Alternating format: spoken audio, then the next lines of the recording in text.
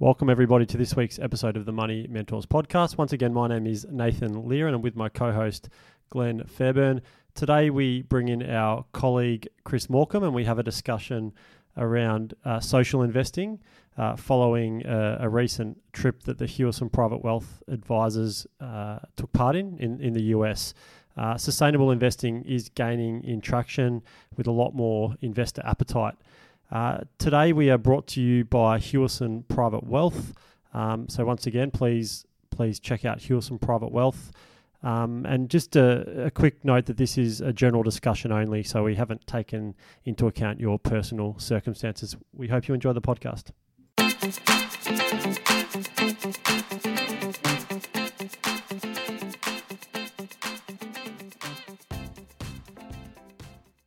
Hi everyone and welcome to this week's episode of the Money Mentors podcast.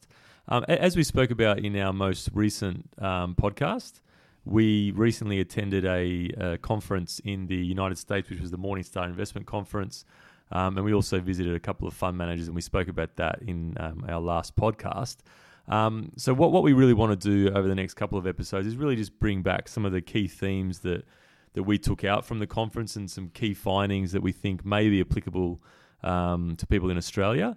One of the things that really seems to be growing legs and is quite popular at the moment in the United States is sustainable investing, otherwise referred to as ethical investing or impact investing.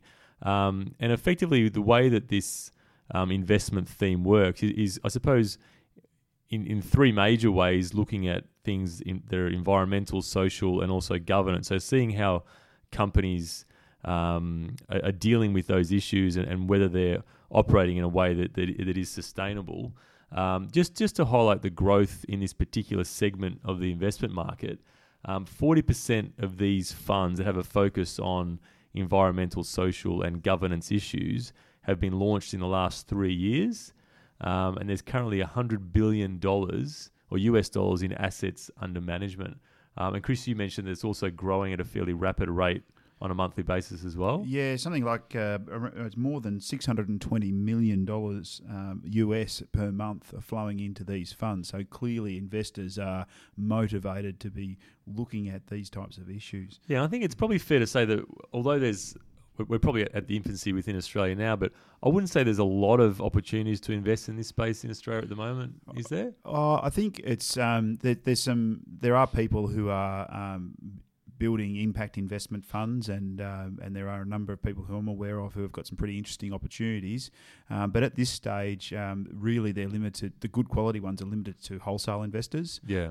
So that's people with in excess of $2.5 million investable assets. So clearly, that's leaving a lot of the population outside of those opportunities. Yeah. And that's where funds that focus on having these environmental, social and governance filters in their investment processes potentially can provide people with an opportunity to invest their money in a way that perhaps aligns with their own personal beliefs and standings. Yeah, and as I said at the beginning, I think that was a major theme coming out of the United States with Morningstar in particular, who are a major provider of investment research globally. They're obviously getting significant demand from their clients who are investors, whether they're institutional or retail clients, to apply these sort of screens across not only the managed funds that they research, but also the individual companies as well. Yeah, and they've actually partnered with for the last 2 years with a business called Sustainalytics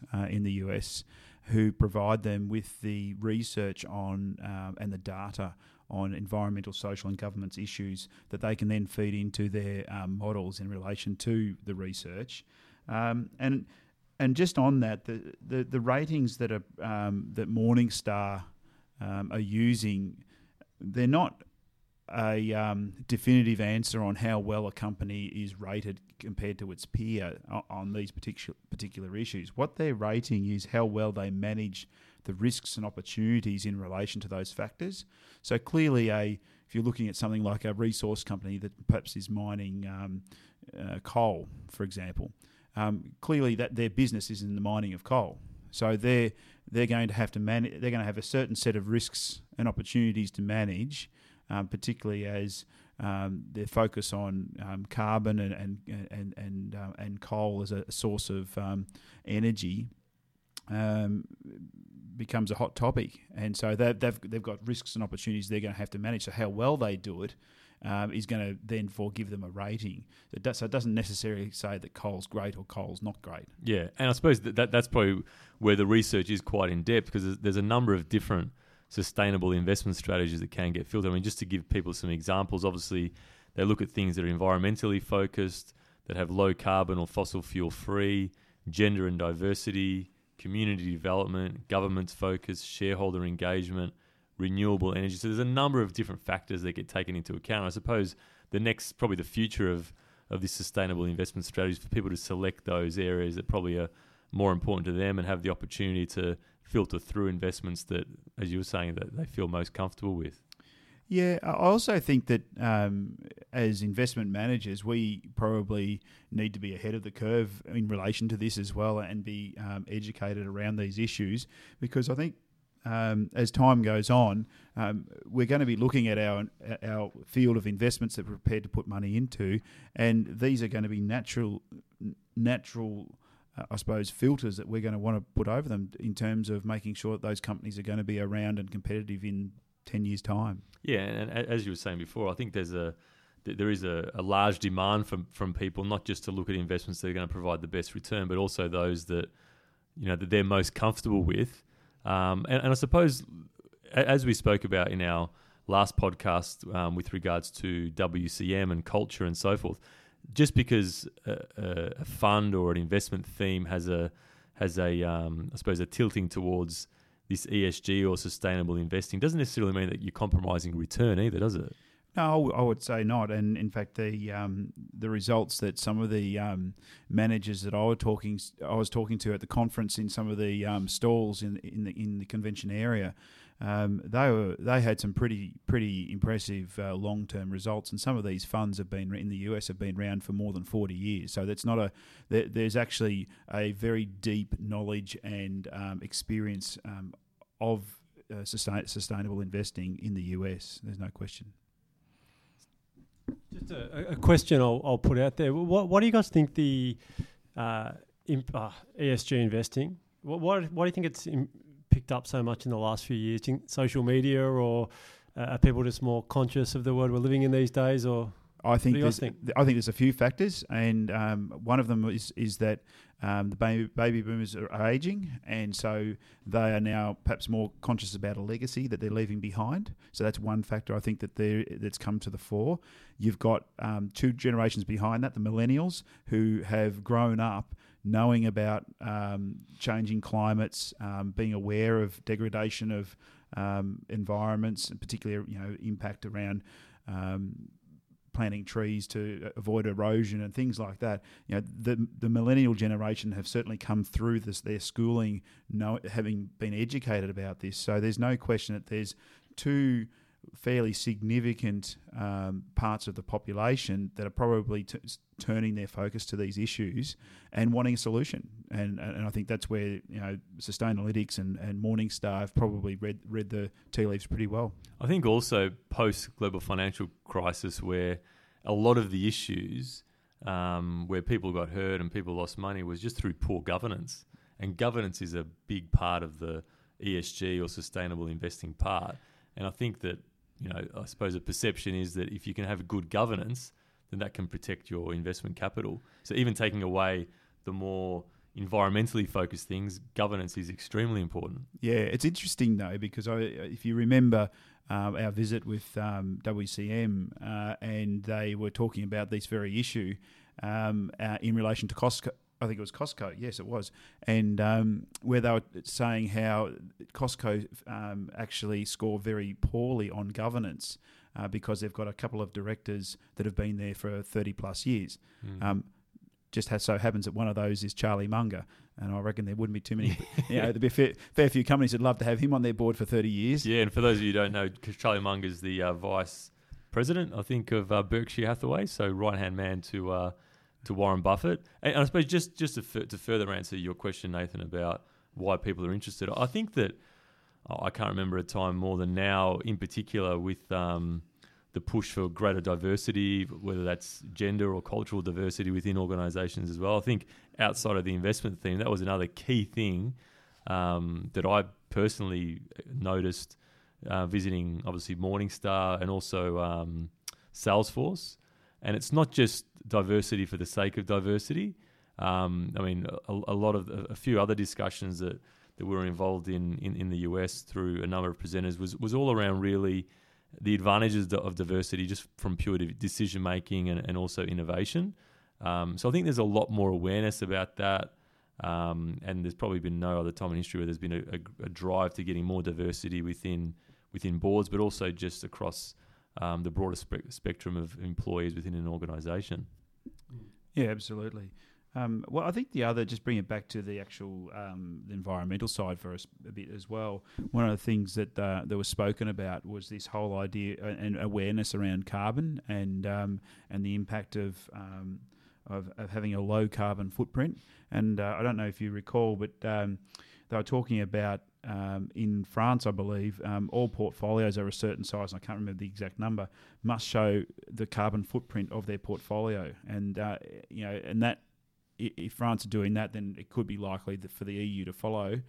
That's a fairly significant size of the market. So then you're going to start potentially seeing this flow through to other regions. And that, look, there's no question that the EU have been ahead of the curve on all these matters. You know, they've had emission controls on vehicles for decades. So it's not as if it's new to that particular region. Arguably, we might be a little bit slow down here in Australia. Yeah, and just on that, I mean, Morningstar spoke about the fact that within their research and that they provide to their clients, they also have a portfolio carbon risk score as well.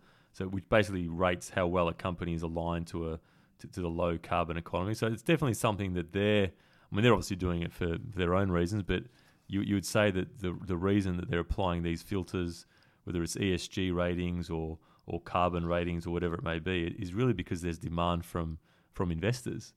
I don't think there's any doubt about that. Yeah, I think it's important for investment managers to be able to provide this information to investors because, as we've spoken about, it is growing in popularity. And I mean, you think back to some of the, just in Australia, some of the managed funds. It's probably not overly easy to find out what investments are ethical, like depending on your screening process, I suppose. But it's probably not that easy to actually understand what the, in inverted commas, unethical investments are. So I think it's important that investment managers are maybe more willing to provide that information to their investors. Yeah, I think it comes down to the filters you're talking about. I think the old terms are ethical investing. I think the more appropriate term is ESG, or environmental social governance, in terms of a focus, because it's more measurable. Mm-hmm. You can measure a portfolio's environmental score in terms of the Sustainalytics and their approach because of you can look at its carbon footprint, or you can look at the degradation to the environment, or you can look at the way in which they manage their waste and the life cycle of their products. So there are ways to measure the effectiveness of businesses in that approach.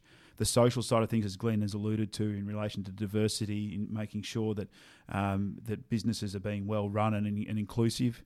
And of course, then there's the governance side of things, which clearly poorly governed businesses are more likely to have risk factors attached to them than well-governed businesses. So I think it actually makes a lot of sense, just in a broad sense, as a basic filter, that if you've got a company that ticks most of the boxes on ESG, it's potentially going to be a pretty good long-term investment anyway. I think that's the key thing, and I suppose it's the maturity of this segment of the investment market, because early on there was probably you'd almost accept a little bit of a compromise that the returns may not be as great with that sort of filter.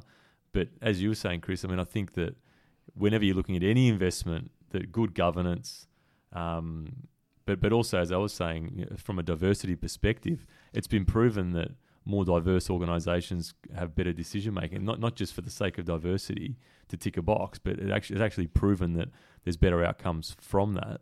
But I suppose from a pure investment perspective, I would really put to our listeners to talk to their advisors about it, because the tools are there that you can, even if you're investing in managed funds or shares. I suppose with shares it's pretty clear as to which issues that companies may have, but from a managed fund, if you don't know what companies you're investing in, it's very difficult. But there are other tools available where advisors can screen every managed fund and filter out different segments that you as an investor may not be comfortable with.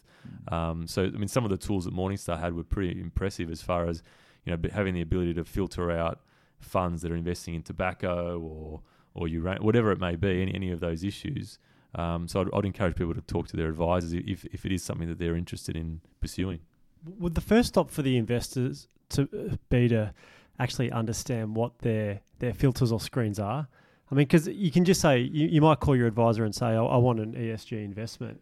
But, you know, do investors need to break that down a little bit deeper? No, look, I think it's actually a bit more than that. I actually think it's also questions advisors should be asking their clients about what their preferences are and what their standing on these things are. Because I know of clients who this is the last thing on their minds, and they are purely focused on dollar bottom line, and that's what matters to them. Whereas I know of other clients who are very interested in ensuring their portfolio is not exposed to armaments or tobacco or alcohol or gambling, and they're actually pretty easy to, as you said earlier, Glenn, to filter out with direct investing. It's a bit more difficult with managed investments, and even still with listed investment companies. You know, we can look through and know what majority of their holdings are, but we have no influence over what they're going to do with them. No, and I suppose that's where that direct investment, as you were saying, Chris, gives you a little bit more control. But when you are investing through managed funds or listed investment companies, it can be a little bit more difficult to filter out the things that perhaps are more important to you as opposed to other things. And that's where these tools are really, really, really important. So look, on that note, I mean, I hope that this has really given people a bit of an insight into what is definitely a growing theme within the investment world. So the ESG, or environmental, social, governance investment theme, really looking at, I suppose, going outside of the norm with regards to investment selection. So not just looking at fundamental research and balance sheets and profitability, but also looking at more environmental issues, diversity issues, and also governance. So on that note, I hope you enjoyed the podcast and look forward to speaking to you all again next week. Thanks again, everyone, for listening to this week's episode of the podcast. Please, as we always say, check out Hewison Private Wealth at our website, which is www.hewison.com.au. You can also find us via the various social media platforms, so Facebook, LinkedIn, and Twitter. We'd also really appreciate if you leave feedback, rate and review the podcast on iTunes. Once again, hope you enjoyed the podcast, and we look forward to speaking to you all again next week.